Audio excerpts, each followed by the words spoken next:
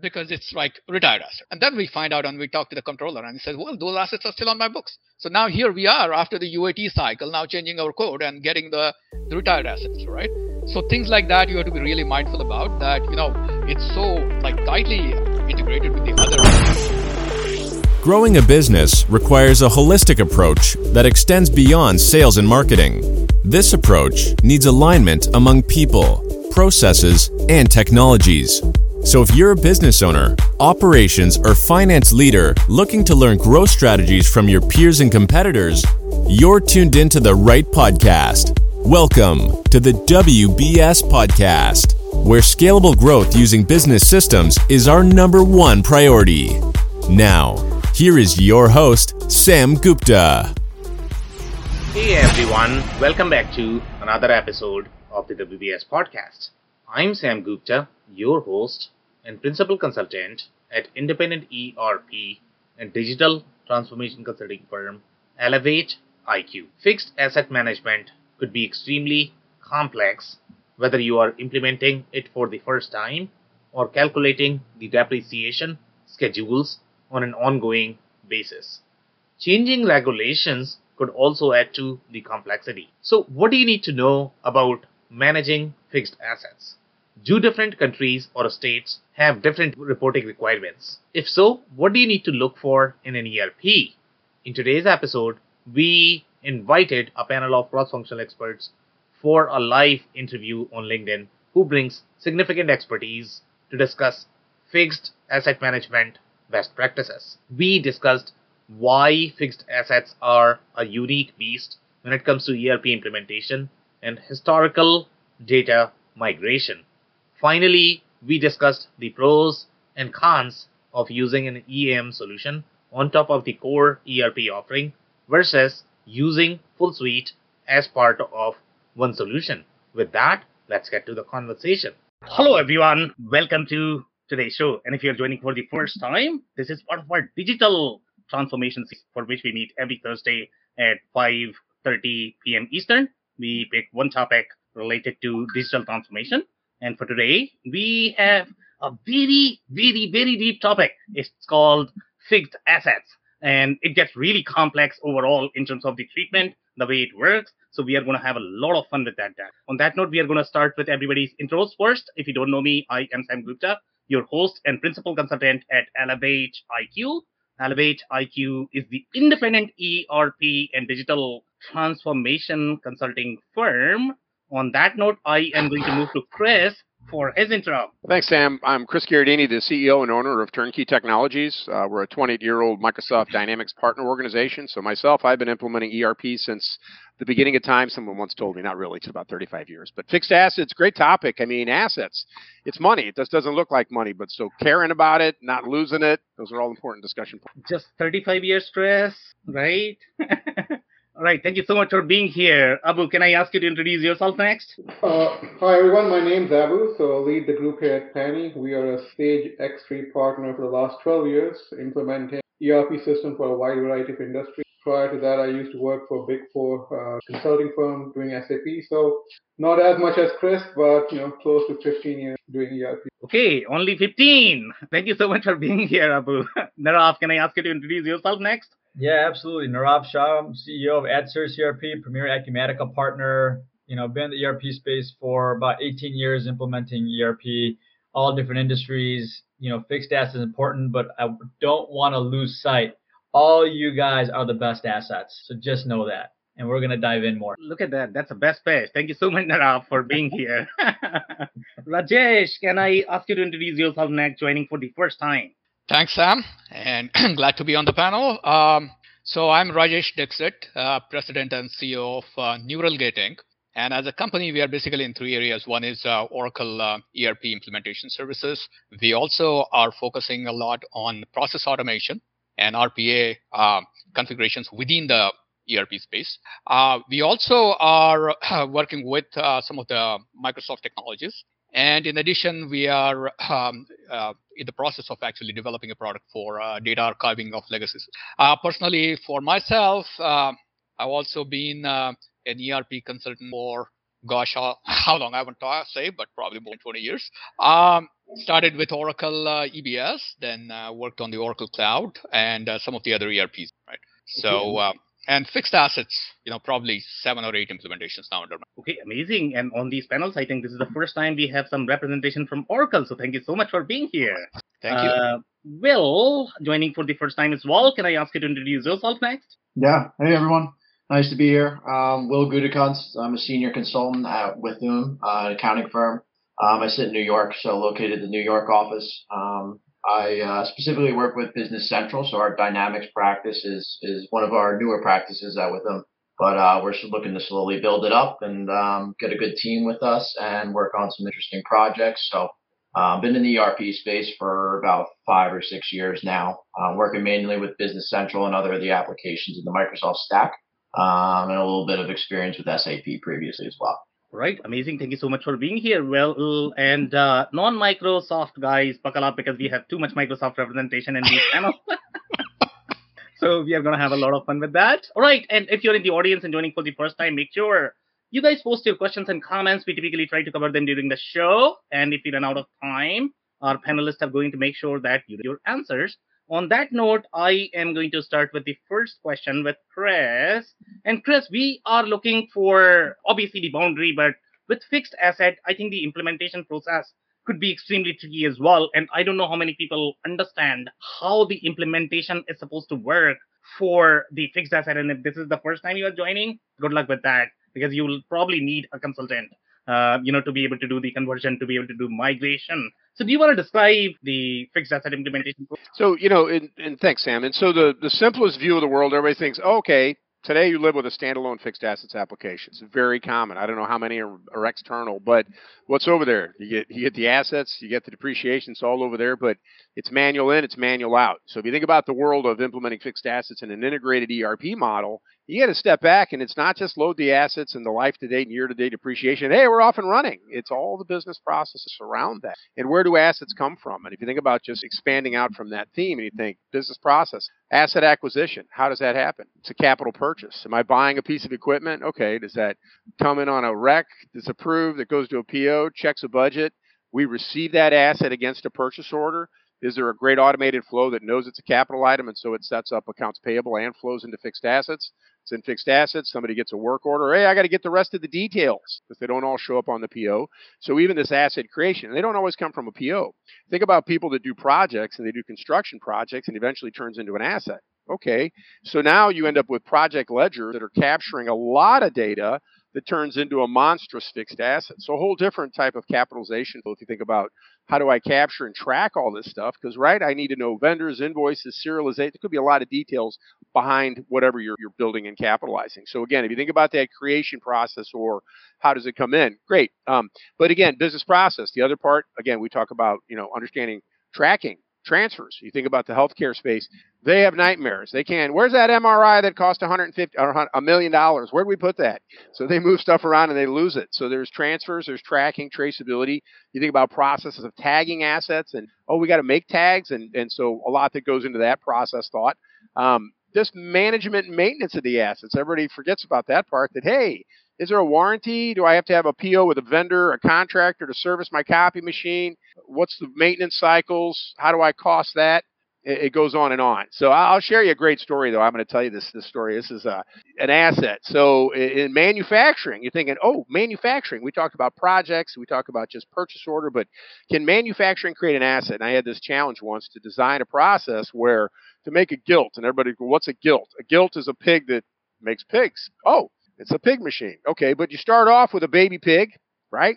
Raw material, manufacturing process, cost, feed, everything. At the end of the process, I have a full-grown pig. Guess what? It turns into an asset because now the pig is a resource that I'm managing in a manufacturing space, but it's a fixed asset. It's a couple $1,000 pig. I have no idea, but there's a pig as an asset. You're thinking, okay, a live asset?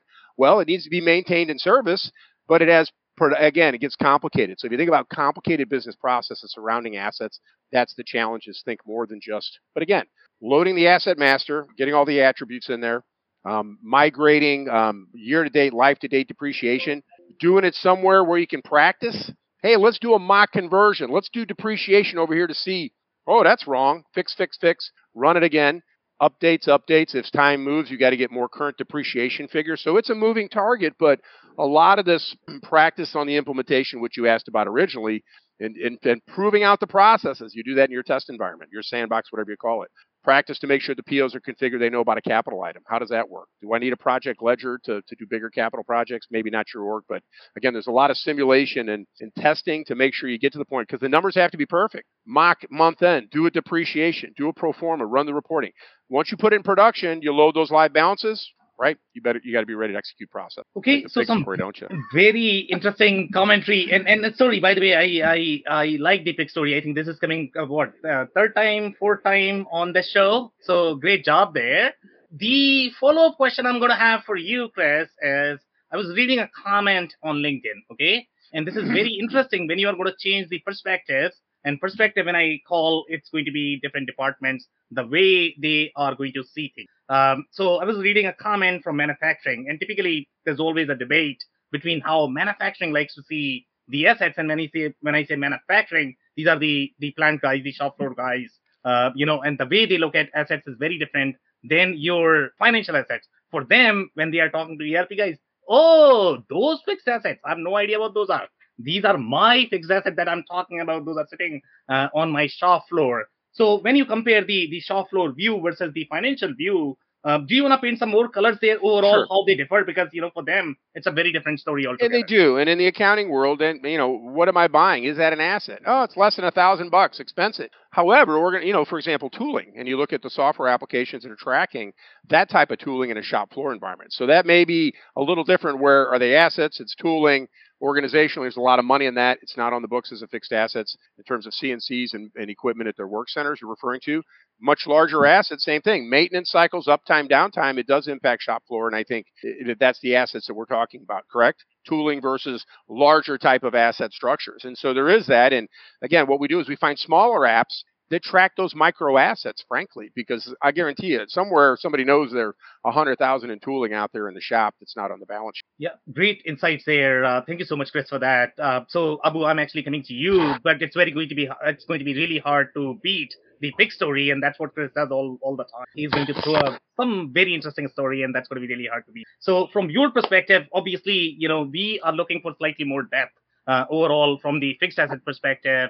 And I don't know, in your industries, I guess, you are probably going to require a lot more accounting layers from the fixed asset perspective. There are going to be IFRS, compliance issues for the public companies. I'm pretty sure you deal with them. And the lease accounting, I'm pretty sure you are going to have some layers there as well. So, Abu, do you want to share any commentary? You put way too much pressure on me, Sam. Big as well as depth, I guess. Yeah, absolutely. Fixed asset is, it's a tough topic, right? And Chris, he pretty much covered most of the bases over there.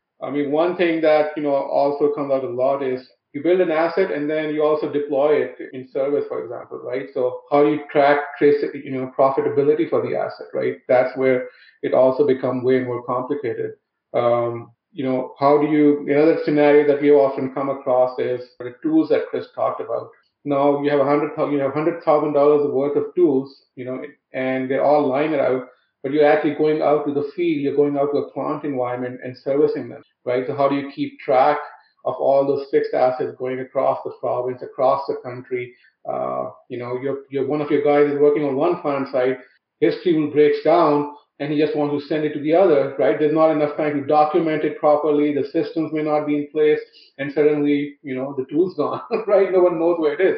So a lot of that, what we find is a lot of that tracking and tracing of the tools that becomes really complicated in, large scale service industry kind of, you're going out to oil fields or oil rigs or, fertilizer plants, you're a service company and you're servicing those tools. So in terms of geographical, where your tool is, that becomes, very complicated.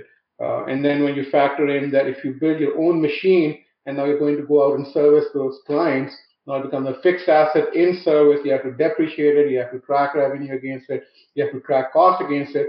Now, if you have to maintain it, what happens to it? Is it a fixed asset? Is it a capital cost or is it an expense cost when you're doing additional, feature enhancement on the tool or on the mean and so on. So yeah, I mean, so one of the biggest issues that we find is, is the tracking and the traceability of assets, right? Whenever you walk in, everybody knows where their asset is, but in reality, half of the time nobody knows where that asset is, right? They can't just look up and say, okay, this is tool or this equipment is exactly at this point. So that becomes one of the key issues, other than the accounting side in managing the fixed. Yeah, so some very interesting insights there. Since you mentioned the tracking and tracing, obviously that's going to be really confusing even if you have your data right. And in most cases, when I'm looking at these assets and when we talk about changing of the perspective, and you guys remember Tom Rodden, right? He has appeared on so many different panels. So we were discussing on a very specific scenario here. Again, I'm talking about the perspective, right? So if you talk about your own asset versus your customer's asset, okay, these are two different things. You are selling product that becomes their assets. Okay. Yeah. So when you talk about tracking and tracing, the tracking and tracing needs to be both ways. Okay. And when you talk about setting up the data right, sometimes what these customers do is they are going to create the asset as the product and product as the asset. Okay. Then you have a real mess there. So I don't know if you have seen some, similar scenarios where you are going to have real confusion. You probably don't know what your real product is versus what your assets are. And then from the, life cycle perspective, from the workflow perspective, it's probably going to be mixed. Any more commentary there, Abu, by any chance on my commentary? I mean, we didn't come across those scenarios as much, but, the ones we come across is, oftentimes, we didn't classify it as an asset, right? When the data comes in, people either expense it or they'll consider it inventory or, so somebody always have to go back and fix the accounting to make sure that it is tracked as a fixed asset rather than a regular product or it's not expensed, for example. Or, if they don't have the accounting systems in place, then, they'll be creating a regular purchase order, tracking it as an expense, and then someone goes in and does a journal entry to fix it, right? Because to implement fixed assets can be huge, right? A lot of companies, we probably come across are maintaining fixed assets in Excel sheets, right? Fairly large ones. They deal with it. And the other thing that also comes in is from a tax perspective. Oftentimes, the standard general accounting principles, you can depreciate something differently compared to from an income tax perspective. That's a totally different view. So, so from that perspective, we have seen the complications. Not necessarily what you have described, but I'm sure other times. Okay, amazing. Thank you so much for those insights. So, Nirav, I'm actually coming to you. I don't know if you're going to have any sort of story, any more depth from the implementation process perspective, whatever you can offer, Nirav. Yeah, no, that's great. Chris and Abu done a fantastic job so far. Very little left to even talk about here, but there is a story that I could share coming to Abu's point in Excel. Excel could seem harmless, right? Initially, you start putting your assets on there. Someone's really diligent. Now, all of a sudden, right, that person leaves the company. Another person comes in. The knowledge really didn't transfer over how to maintain those assets. Now that Excel sheet starts falling apart, you really can't. It's really hard to tell. When assets were in service. What's the revision control on that spreadsheet? There's so many errors. There's so many different copies of this Excel spreadsheet now, right? What happens? That's going to cause you to get audited, right? You're going to pay penalties, right? Why do that, right? Now, that's one layer, right? That's a company that's just thinking about, okay, we need an ERP system now, and, fixed asset is a problem. Now, the second decision is to say, does the ERP have enough functionality to maintain our assets, our fixed assets, and our requirements about that, right? ERP is great for financial information, automating customer data, right? But when it comes to true fixed asset management, there is a line in the sand, right? You have to kind of think about, do you need a full service fixed asset management solution, or do you need ERP, right? ERP takes you so far into, being able to acquire an asset, whether that's going to be through accounts payable, you're going to manually put up an asset through a journal, or you're going to import assets, right, into the system. Then you got, how you're going to maintain those assets from a month-to-month basis. What kind of depreciation schedule you're going to implement, straight line. Is it going to be double declining, right? Those are few but limited options, right? They're enough to get going from the book side. But like you mentioned, Abu and Chris, right, there's some tax ways to do asset depreciation that doesn't get handled very well from ERP systems, right? You got to look at vendor maintenance, insurance information on these assets, right? How much functionality do you need in your ERP to maintain those assets? What is the depth and breadth of your fixed assets that you have in your system, in your environment, in your business that you need to track? There's challenges there. ERP, right? If you're going to do tax and makers depreciation, for example, for tax purposes, that's going to be a little tough in the ERP to do. You could do it, right? But you're going to maintain, two different assets, the same asset, two different books, potentially one asset, two different books in it. Your accounting team has to understand how to do that, run the right reports, give it to your accountant, right?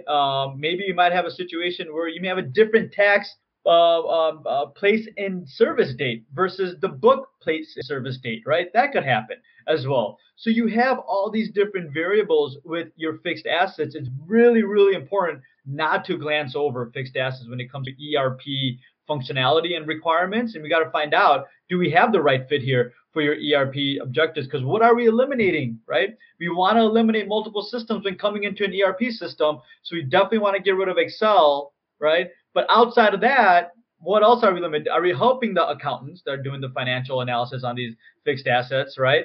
What else can we do, right, to make sure our fixed assets are tracked properly? Maybe they need RFID tags, right? They need barcoding, right? You need maybe the ERP or fixed asset system to be able to geo-track where these assets are, right? And some of these fixed asset systems, separate systems, standalone systems, do a very good job of that. That's the whole purpose, right? Now we look at that and say, okay, well, now you have a really robust system. Let's integrate that into the ERP, right? Now we could just bring ERP data that's relevant for day-to-day analysis and bookkeeping purposes, but leave the heavy lifting, on the fixed asset, separate third-party system if that's a requirement, right? It all depends, right? A company like Caterpillar, for example, right? Yeah, they're in Illinois. I'm located in Chicago. They're moving out of Illinois. But think about it. Think about their fixed assets, right? They're not using most likely, fixed asset from just an ERP standpoint. They have a whole different totally solution that they're managing fixed assets, but there's integration within the ERP to that system so they could review assets on a day-to-day basis. Okay, so some very interesting commentary there, and we are probably going to take everybody's feedback in terms of how they feel about having an additional system, because obviously,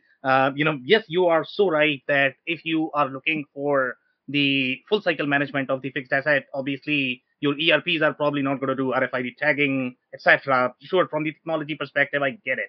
But at the same time, when you are going to introduce a moving part, you are looking at a lot of problems. In the case of fixed asset, it might be okay because you might keep this completely standalone. The only thing you need to bring it, journal entry, one-day job, no big deal. If you have, let's say, 20, 30, 50 fixed asset, you could probably do that. So it's not as moving apart as if you have an operational component that is going to be part of your architecture. So the question that I'm going to have for you, Nirav, is going to be overall in terms of the implementation. What is your recommendation? Are you recommending that they should have probably the best of breed system for the fixed asset, or maybe use the Excel sheet in conjunction? What kind of integration are we talking about from the recommendation? Yeah, Sam, I look at being able to talk to the audience members and giving them, advice, right, in terms of what's the best route to go if they're seeing, fixed assets and that's an issue in their business right now, and how to better track it. And there's a couple options out there, right? I think that's the best what we could do for our audience members and our customers at the end of the day.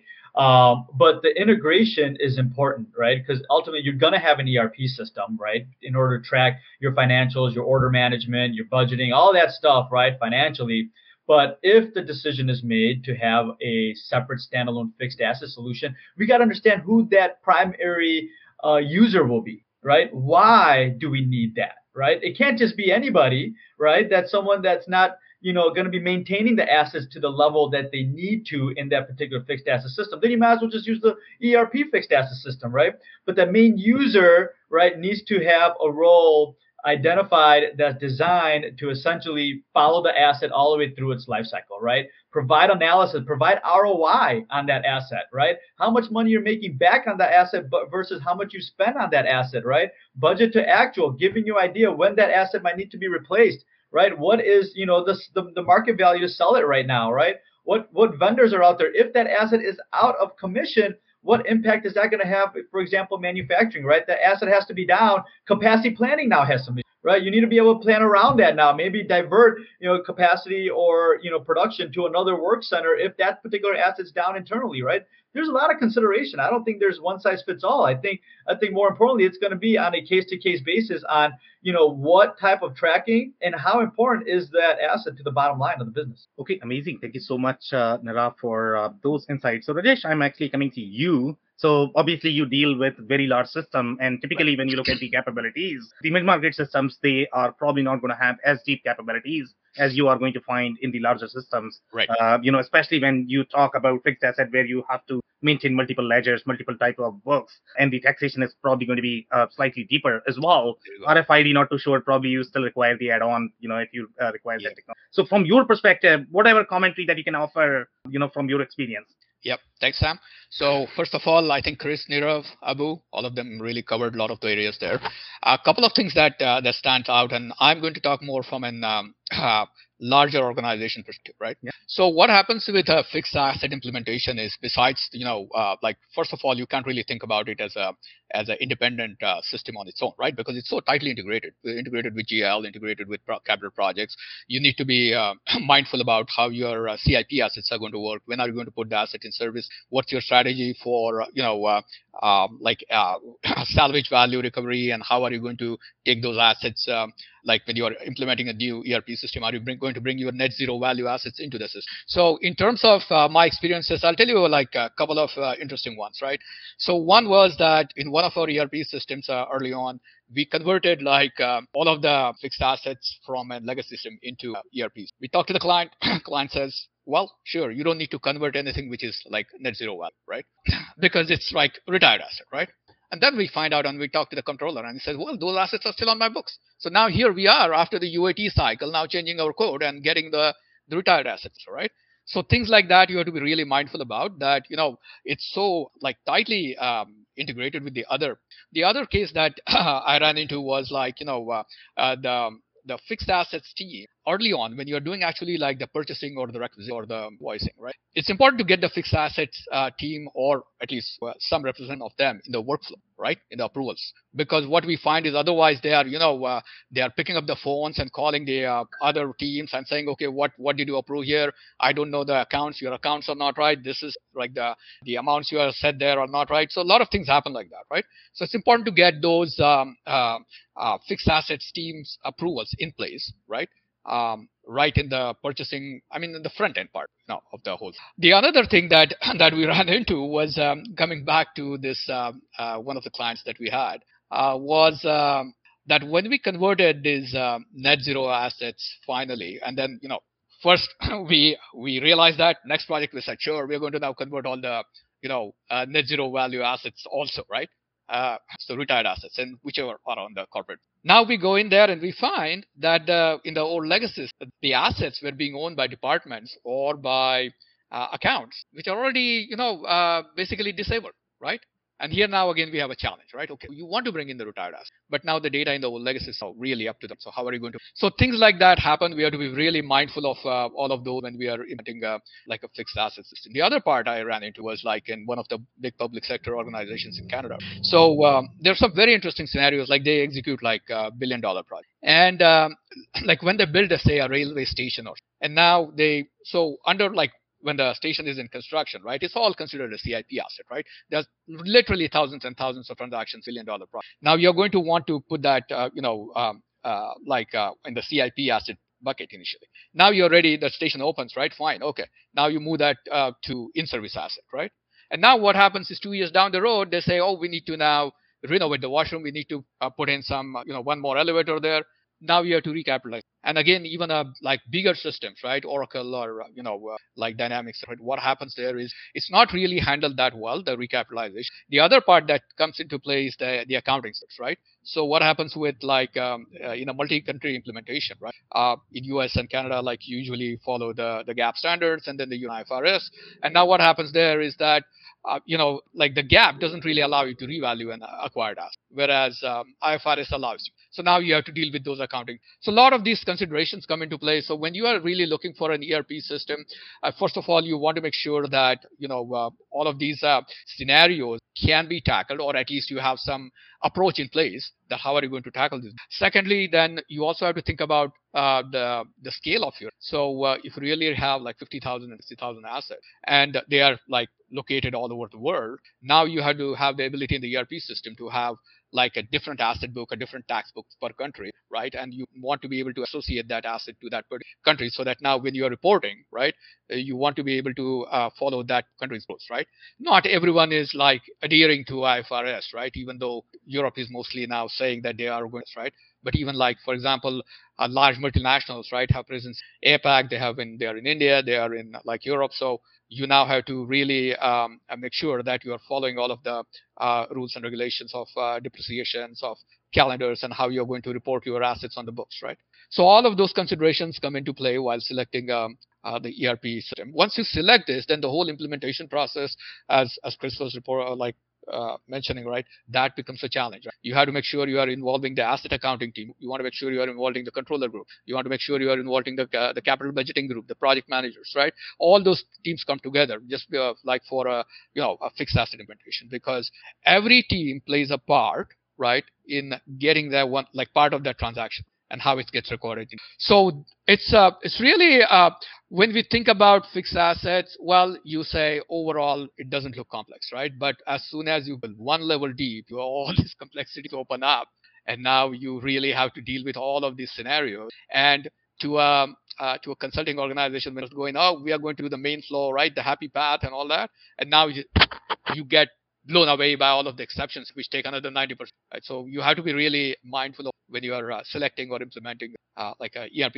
Okay, amazing insights there. So I am going to build on your commentary. Some very interesting insights, by the way. I mean, this is a first time I'm getting the real taste of finance in the discussion. So great job there overall in the kind of terms that you have used. Obviously, salvage value is a big one. CIP assets, maybe you want to clarify a little bit in terms of how that workflow works. Not sure if everybody is going to be familiar with that. And then you also mentioned the CIP to in-service sort of transition there. So maybe talk a little bit about that. And then the other point that you mentioned when you talk about the revaluing of the asset from one accounting standard to the next, when you are going to go from your GAAP to your IFRS, it's going to be really challenging. And if you're juggling with 3 different systems or 5 or 15 different systems, good luck with that. So I don't know.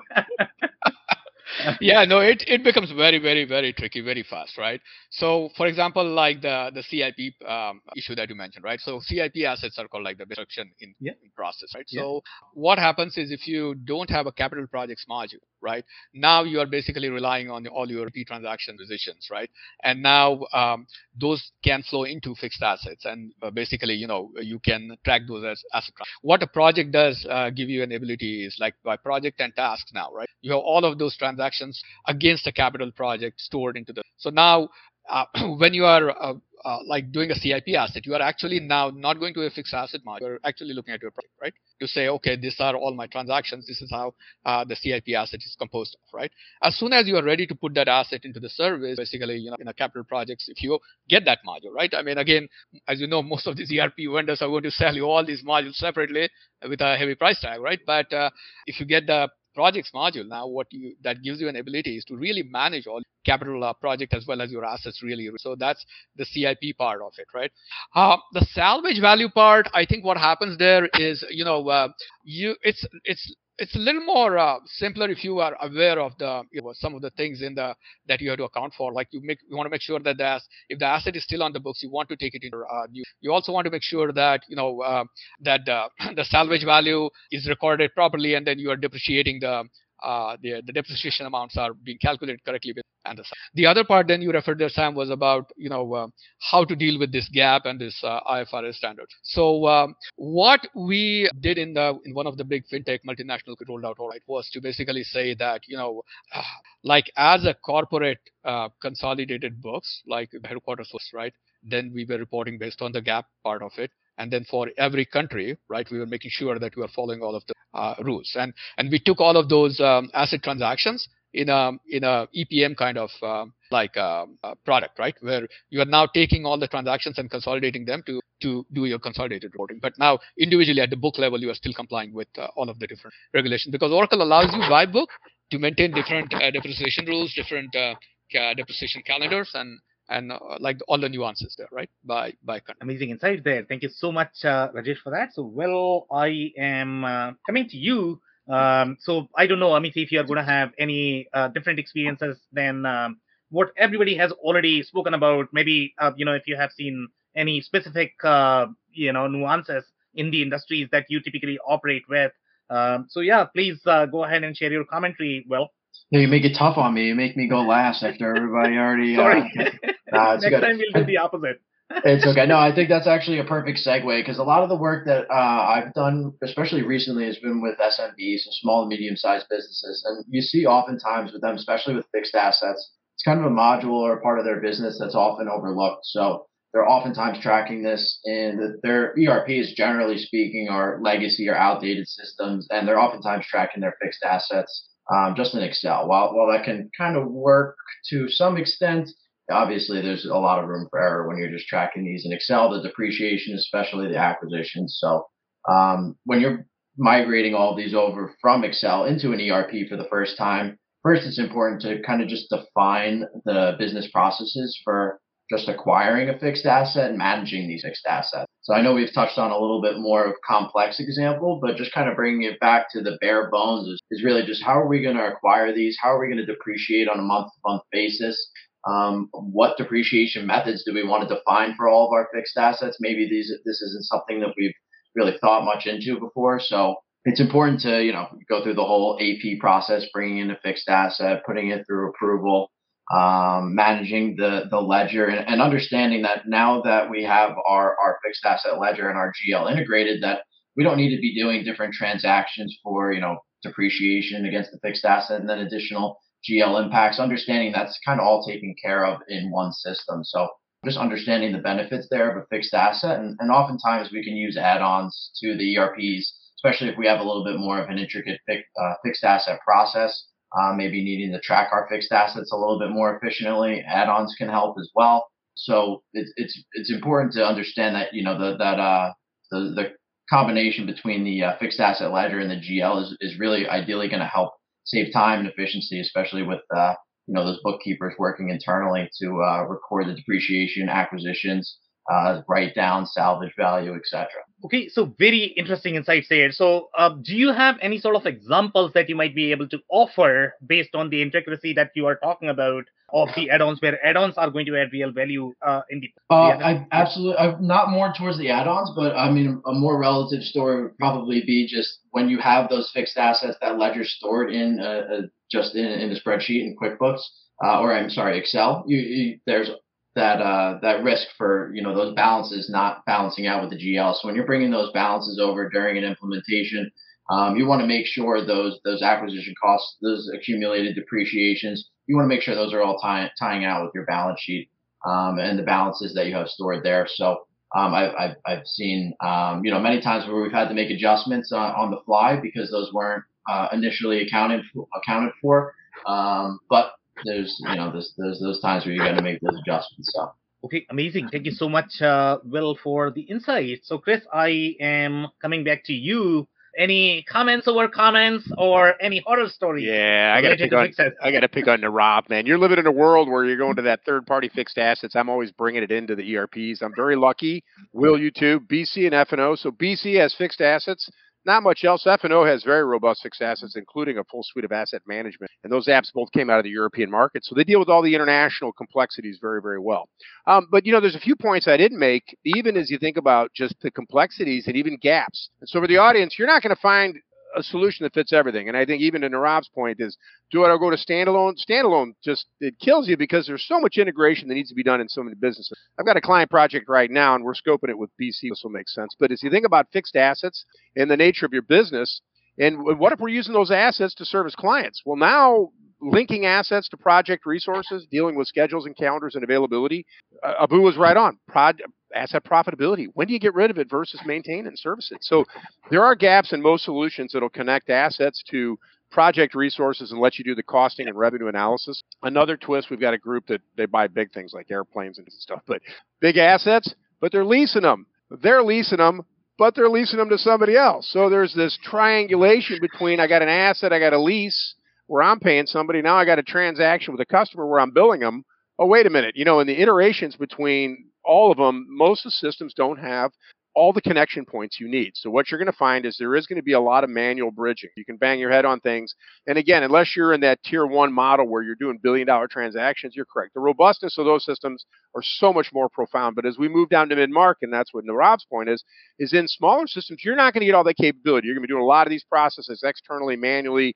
Even asset management, where you're tracking the maintenance and all that and profitability, that's a dream for a lot of small businesses because the systems don't have all that stuff out of the box. But like I said, the complexities, we've touched on a lot of great points that are coming in terms of the challenge. Yeah. So, Chris, I am going to have a follow-up question and the comment for you, based on the experience that you have had. And typically when you are replacing these siloed applications, obviously there must be some sort of problems, and that's why you are replacing them, right? So when you talk about the operational integration, and that's what I like to focus on. If these assets are some your buildings or whatever, they're just sitting there, you are simply accounting, who cares? You can do it in the external. But if it is going to be as part of your operational work, and overall from the traceability perspective as well, the system limitation is going to be highly important there as well, because some of the systems are going to have, let's say, just the serial number for the asset. Some of them are going to have some sort of composable assembly, because the kind of assets that you mentioned, especially if you talk about asset as big as an aircraft, okay? Sure. You are looking at tracking each of the individual part that goes maybe inside not. the aircraft. Maybe not. Not if you don't build the aircraft, you're not tracking every part inside the aircraft, frankly. And one of the things in our Dynamics world is fixed assets is a free module, so you're not buying it. So part of the ambition here is, why am I paying that guy when the software's included? That's part of it. Now, if it doesn't fit the requirements, it's a different conversation. But to your point, that's normally not a challenge. They're not tracking the components of within an aircraft. When they buy an aircraft and they lease an aircraft and they're charging somebody else for it, they're not tracking. They're not doing service on it. But they're managing all the contracts to do the maintenance. They're managing the lease agreements. They're managing the billing arrangements with the customers. I think the same situation in some of the other products they have is because there's destruction. Some of these assets gets destroyed. And so, how do you adjust billing, adjust the lease? We got to replace it. Just the complexities of managing the assets. And again, when you're using assets as a source of revenue versus a traditional that sits there, like I said, it's a little different sets of complexities that come in when you start using those assets to generate business, or in manufacturing, right, where the serviceability and the uptime on that asset impacts revenue, frankly. Yeah, amazing insights there. Thank you so much, Chris, for that. Abu, I'm coming to you. Any horror stories? Any comments over comments? You're on mute, by the way. Sorry about that. Sure. I mean, so I'll just pick up on, the standalone system versus, one system, right? So it's a conversation which is not just true for fixed assets. It's true for everything, right? Standalone inventory system, standalone finance system, standalone manufacturing system, right? So again, it just comes down to, what is the complexity of your operation, right? If you have a large construction in progress kind of assets, right, you're going to build an asset over 2 years, 3 years, and then put it into service, make revenue off it, then it just becomes, you need a much more tighter knit system with the operation in order to track all the POs, all the costs, all the labor costs, all the additional costs that are coming in. It just becomes harder to track, and you probably need a more integrated system compared to if you're just building a fixed asset and then just selling it, right? That probably requires a little bit less complexity. Other complexity that we have seen is coming in. You have the same vendor who's supplying parts for a fixed asset, like a construction in progress asset, and then is also supplying parts for regular maintenance work, right? So now the accounting has to figure out, make sure that all gets coded properly, right? In one instance, it's an expense. In the other instance, it's an asset. It's going to CIT. So these sort of complexities often come into play. The other thing that we've often found, especially in the mid-size, is especially people maintaining in their Excel sheets when they're moving to, more formal fixed assets, they can never reconcile what was the starting value by asset, how much did they exactly depreciate, and what is the exact book value, right? Everybody says they know it, but as soon as you ask them for it so that you can import the data in, we can't do it, right? So that's often, a lot of times that we come across, and it can become problematic, especially when you are scaling up or you're getting new funding, because that's when they want to see the exact books, or when you're doing geographical expansion, across different countries. So okay. Yeah. Amazing insights there. So I'm going to have just one follow-up question for you. So you mentioned a term called formalizing the fixed asset. So at what point do you call the assets to be formalized in your book? So again, that can be a tricky question, right? Sometimes you're also building the asset at the same time you can get a useful service out of it, right? So it's, definitely and then the different standards, IFR, etc., come into play. So again, a complicated question, but as soon as generally you can start getting useful output from it, that's where it has moved from a construction to a formalization of the asset. Now it has become a full scale asset that you can start depreciating. Okay, amazing insights here. Thank you so much, Abu, for that. So Narav, I'm actually thank you. Any comments over comments, horror stories? Yeah, no, I mean, what everyone says, spot on. Chris, I agree with you.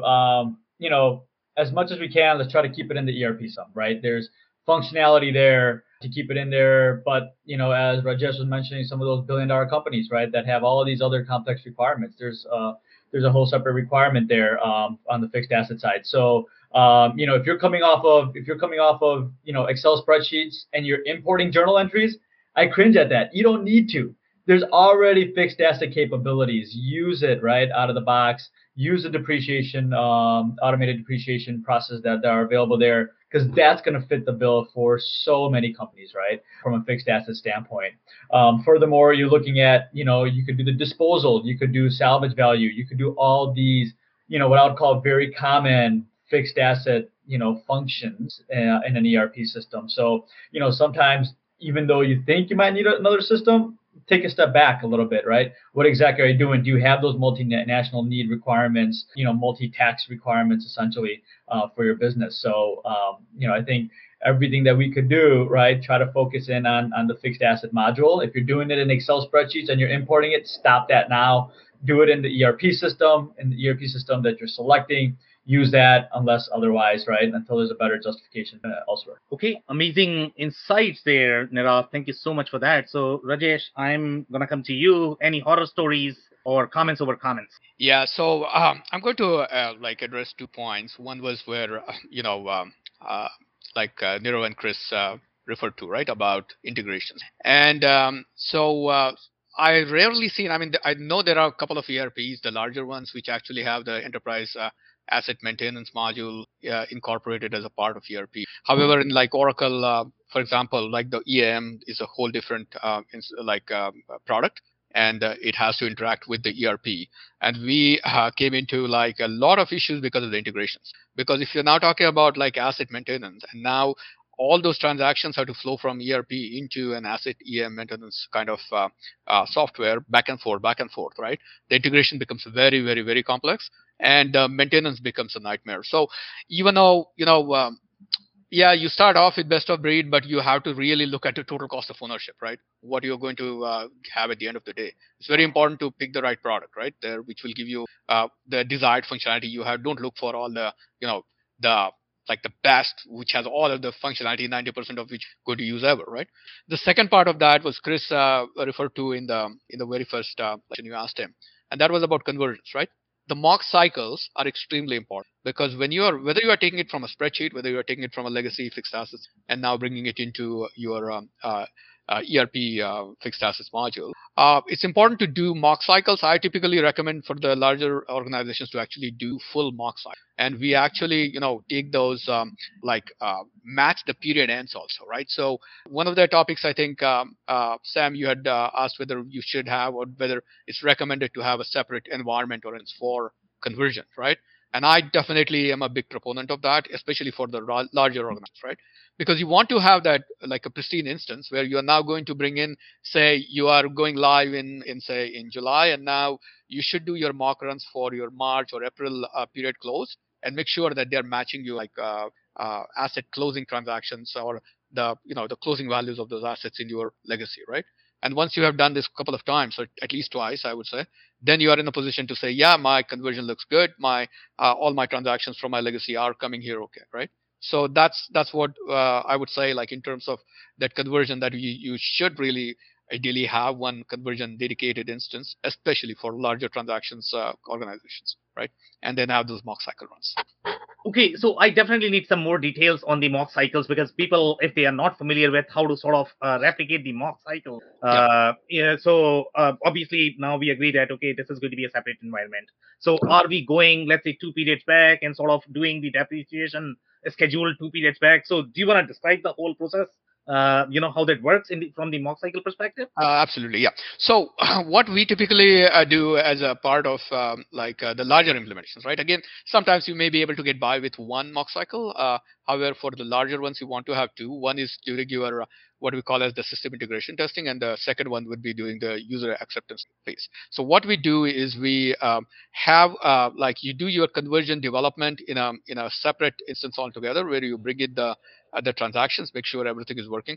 Now with your UAT instance, you start very fresh. For example, like in the second mock cycle will be your UAT user accept, and that's where you now are going to bring in all of your you decide that, okay, I'm going to make sure that all my financial transactions match my legacy system transactions, right, or the values at the end of a certain period. So let's say you decide that period is March end, right, and your period close is on, say, April. What you're going to do is to configure that UAT instance. You're going to say to your legacy folks, as soon as your GL is closed on April 5th, right, we are going to take all of that data, right, for fixed assets and for GL, and take it into your UAT instance, right?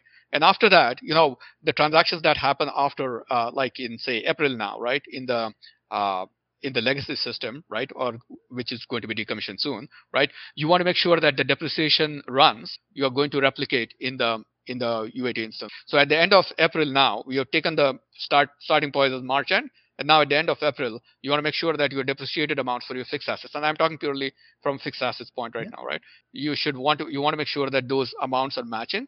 And now you take those two reports and say, okay, this is reconciled, right? And that's extremely important. And you do that twice, and now you're good to go, and you don't have surprises in the production live environment. Okay, amazing. Thank you so much for those insights. Well, I am coming to you. Any comments, horror stories?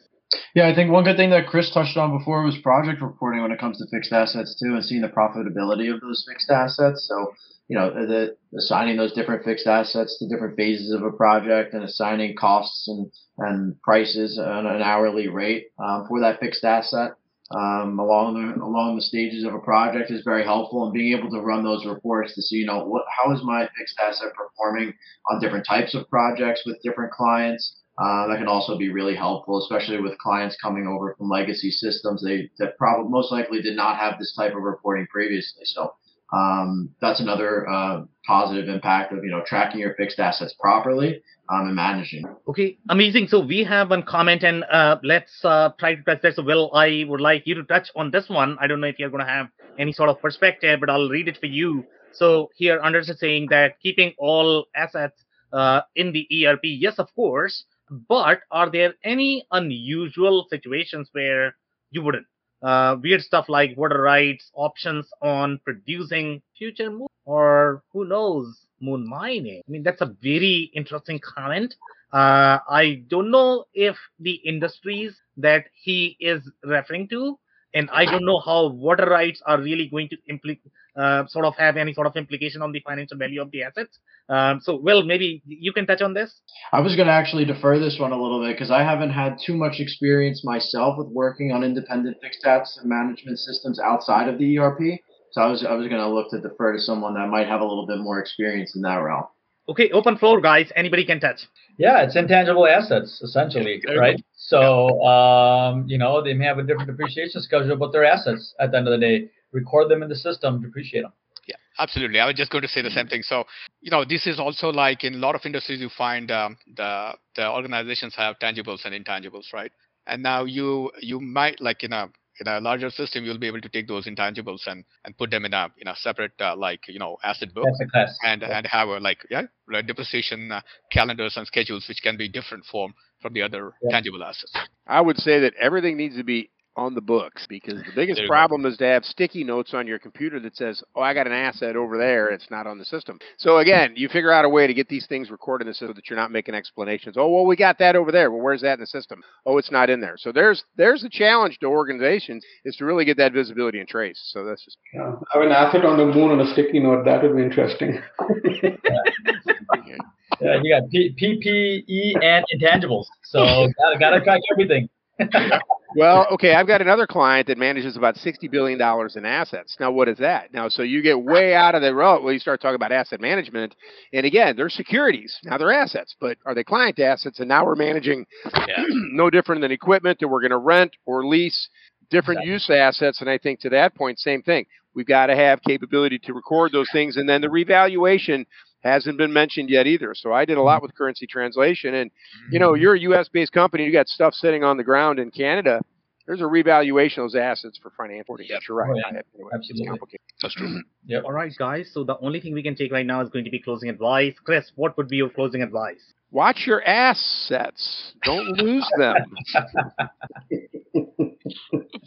Awesome advice. Thank you so much, Chris. Abu, okay. Do you have any closing advice, please? Again, the biggest issue we find is tracking of the assets, and I'll just agree with what Chris said. You can't beat that comment. Awesome. Thank you so much, Abu, for that. Nirav, closing advice, please.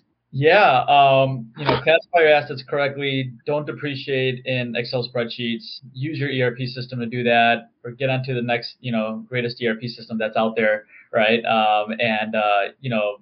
You are the best asset the company has. So always think of that. So he did beat that comment. Awesome. Thank you so much, Nirav. Rajesh, closing advice, please. Yeah, I would say look at this like a fixed assets implementation project as a great opportunity, right? Because that really gives you an ability to streamline or improve on your existing process. Can do your asset categorization, you can now have an opportunity to change your asset categorization to fit your financial reporting needs better, right? You have opportunities to put in a lot of efficiency. From my perspective, it's a big opportunity. Don't get scared. Try to use all of the features from the ERP system as much. Okay, amazing advice. Thank you so much, Rajesh, for that. Will, closing advice, please. Yeah, I'm just going to echo that. Just utilize all of the areas within the ERP where fixed assets can be managed properly. Use the approval processes for bringing on fixed assets in the AP, calculated depreciation, and make sure that you can run your reports and view the reports on fixed assets that you're looking to build. All right, guys, that's it for today. If you joined for the first time, this was part of our digital transformation series for which we meet every Thursday at 5:30 p.m. Eastern. So make sure you guys are going to be here next week. We're going to come back with another topic. On that note, thanks everyone for tuning in tonight. Thanks, guys. Good interaction. Have a great night. Thank you. Bye-bye. Take care. I cannot thank our guests enough for coming on the show, for sharing their knowledge and journey. I always pick up learnings from our guests, and hopefully you learned something new today. If you want to learn more about Abu Asef, head over to PanniManagement.com. It's PanniManagement.com. If you want to learn more about Chris Gherardini, head over to TurnkeyTech.com. It's TurnkeyTech.com. If you want to learn more about Nirav Shah, head over to HRSERP.com. It's CIRRUSERP.com. If you want to learn about Rajesh Dixit, head over to neuralg8.com. It's NEURALG8.com. If you want to learn more about Will Gutekunst, head over to Withum.com. It's WITHUM.com.